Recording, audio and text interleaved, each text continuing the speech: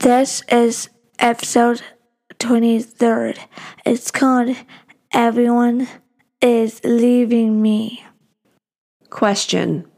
Do professional podcasters have to put their dog bed over the air duct to reduce the sound of background noise?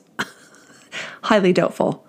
Whatever. It's all good. Okay, welcome to episode 23. It is called, in typical Lisa dramatic flair, Everyone is Leaving Me. And it's called that because they are. And so I'm going to get a little bit into that in just a moment. My self-indulgence. Oh my God.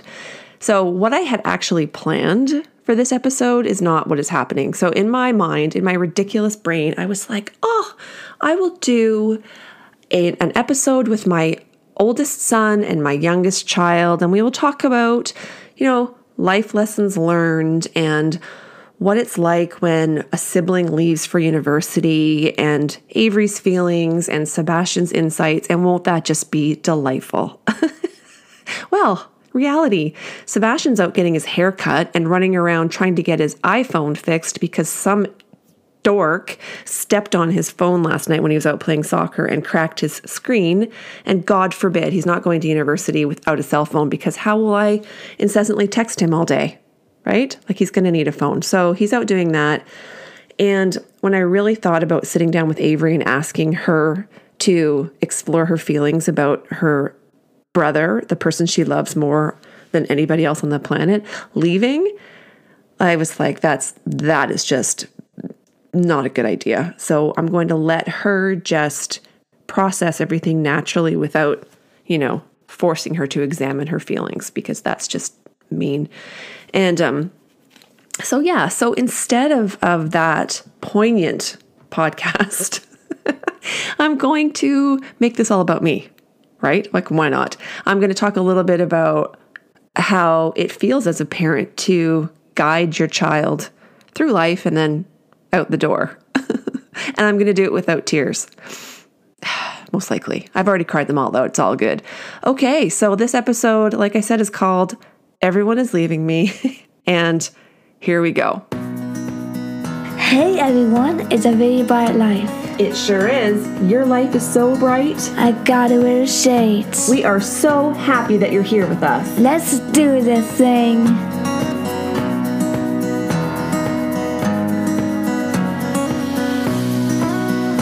So when I said that everyone is leaving me, I'm not even exaggerating, because I tend to exaggerate like a teeny bit. Everyone is leaving me though. So first of all, my husband is a phys ed teacher, and he returned to work on Monday, and he was basically home for most of the pandemic. So him leaving was, I felt like I was losing a limb, So he's off doing his gym thing, and Avery, who was supposed to start high school last year in grade 9. However, she stayed home and did online learning. But this year she is going in person. So I have a lot of feelings about that, but I'm swallowing them.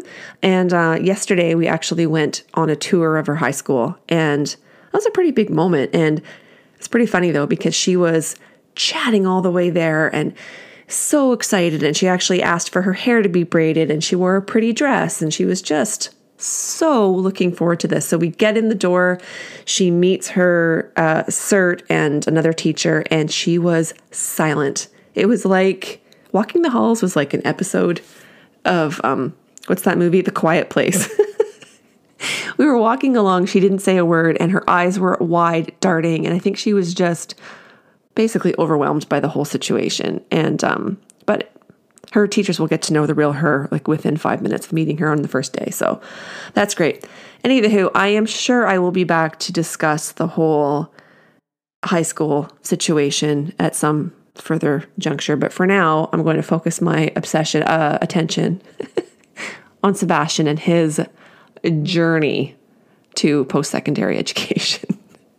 Okay, so first of all, if you thought as a parent that leaving your child for the first day of kindergarten, if you thought that was tough, because that's a tough moment. Like, I remember crying all the way home after dropping him off at school.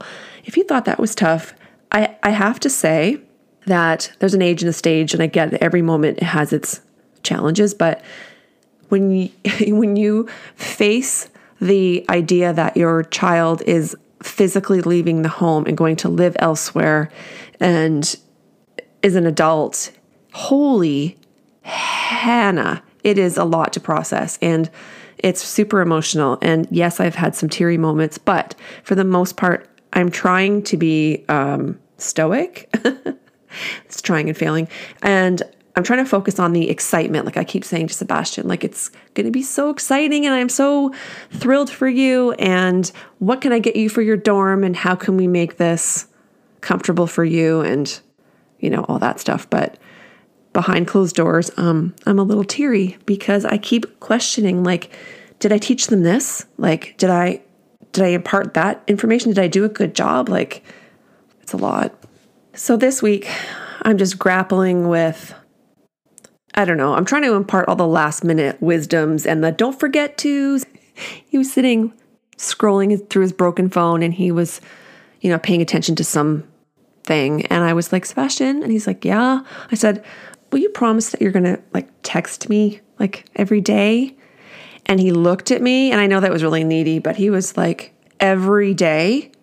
And I said, well, okay, maybe not every day, but if I text you, could you maybe respond by the end of the day? It's baby steps, man. It's hard. I was trying to explain to him that even though he's a man, a 6'4", 18-year-old, basically grown-up man, he still is and always will be my baby. And he gets it, and he's quite compassionate and empathetic about that. But he is an 18-year-old man-child and doesn't have the patience for his mother's dramatics. Anyway, I thought I was super cool about this, focusing on the positive and the excitement instead of wallowing in the did I do enoughs and all of that. I was good until the other day when Sebastian was vomiting and had an excruciating headache and was freaking me out because I was like, well, this is obviously COVID, because what else would it be? We're in the age of COVID. Anyway, long story short, it wasn't actually COVID. It was a random virus / cold / flu thing that we forget that you can still get other things besides COVID. And it was a 24-hour thing that went through Sebastian and a group of his friends who were all playing basketball outside together, but they weren't wearing masks, right? Because we're all double vaxxed. And so he got that. He kindly gave that to me, and I had that for 24 hours as well. And we're good, but it just made me think, who's going to take his temperature when he's at school, and who's going to bring him Tylenol, and who's going to check on him in the night? And yeah, I got to get over it. He'll figure it out. And then the next day after, when he was sick, I went in to check on him, and I said, Sebastian, why is there blood all over your pillow? Well, he'd also had a nosebleed in the night, so that was a bit alarming. But it's a nosebleed. It's okay. We navigated that situation and all good. And then day before yesterday, I was outside pulling some weeds, and I came in to discover that Sebastian had fainted in his bedroom. And he was on his bed and he was sitting folding socks because I had threatened him to do that or else. And Avery was in her room putting away clothes, and she heard a loud bang, which was Sebastian hitting the floor. And so we knew that he has this thing called orthostatic hypotension or postural hypotension.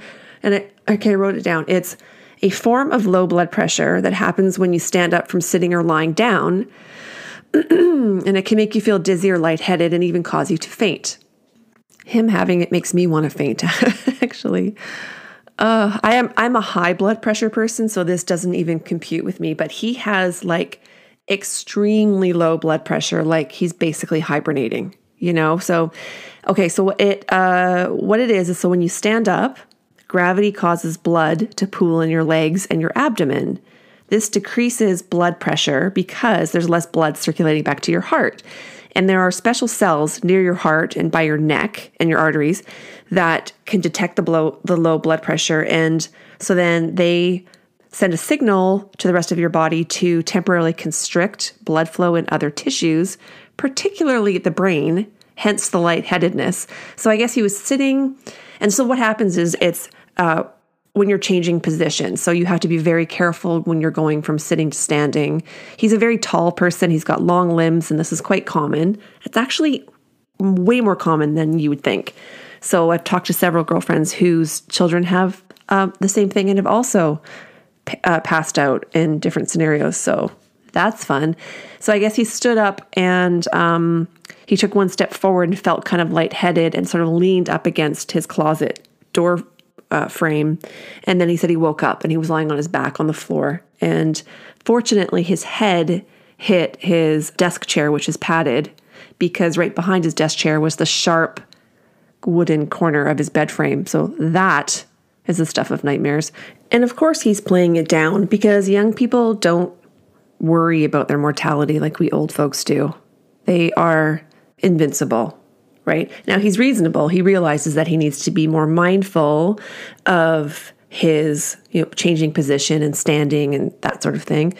But realistically, this is something that he needs to figure out. And I'm very grateful that this happened while he was still at home as a reminder, because we have known about this since, since the beginning of the pandemic. When he first started passing out, the first time was he was lying on Avery's bed and he heard her coming upstairs. So he jumped up from the bed and he ran and hid in her closet because he was planning on jumping out and scaring her. Well, he didn't jump out exactly. It was more of a falling out as he was passing out.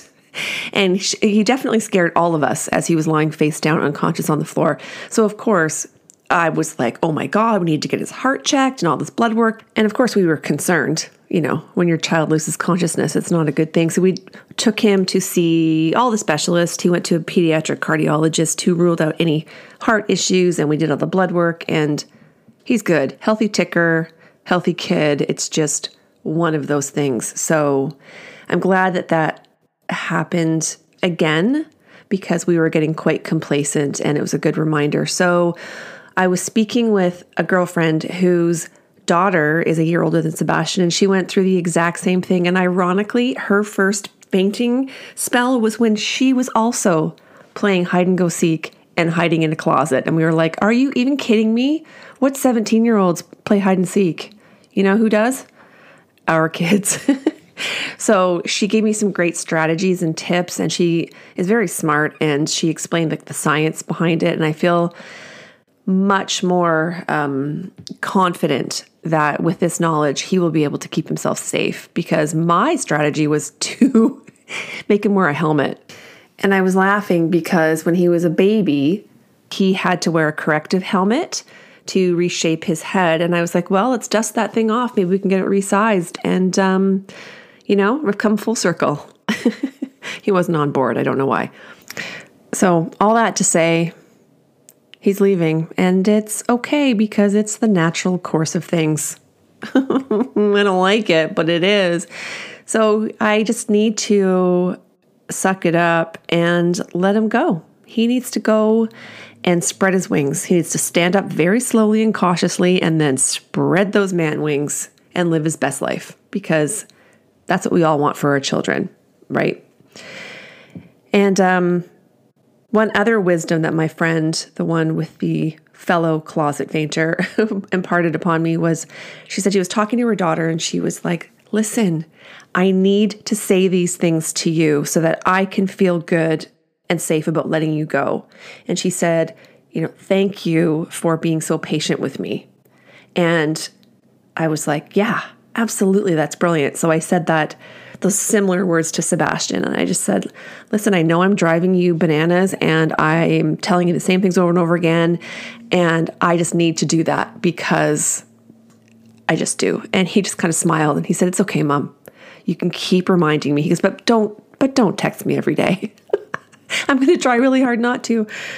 So yeah. And the final thing is, I'm going to end this with something that Avery said. We were at Sebastian's university as a family, taking a little tour around, and we were driving home, and she was sitting beside Sebastian in the back seat, and I heard her say, Sebastian, are you going to remember me when you're gone? Oh my God, that was like a gut punch. So yeah, we are going to remember him when he's gone, and I'm going to remember that he's going to be back. And it's not the end of the line. It's just a different path, right? Oh God, I'm going to end this now before I start to cry because this is ridiculous. Okay, bye. Okay, that's a little dramatic. How much of this can I blame on specific like life circumstances and how much is hormones and lack of sleep? I don't know. But anyway, I'm feeling the feelings, but I'm okay now. But to just add some levity to this situation, I'm going to ask Avery to tell her joke. And just in case you're wondering why we end each episode with a joke, well, because life is funny and laughter is the best medicine, and also Ativan. And also because Avery finally gets the joke. I haven't really talked about this before, and I think it's worthy of its own episode, but Avery was unable to understand like the plot line of a very simple story, or forget about learning like a punchline. Most of them went over her head, and now she gets it. So we're embracing that, and she's choosing her own jokes. And often I do have to explain them to her, but once I explain them, she will laugh in the right places and she gets it. So this is just an opportunity for her to demonstrate her comprehension of the funny things in life. Okay, here it is. Why was the baby strawberry crying? Why was the baby strawberry crying? Because her parents were in a jam.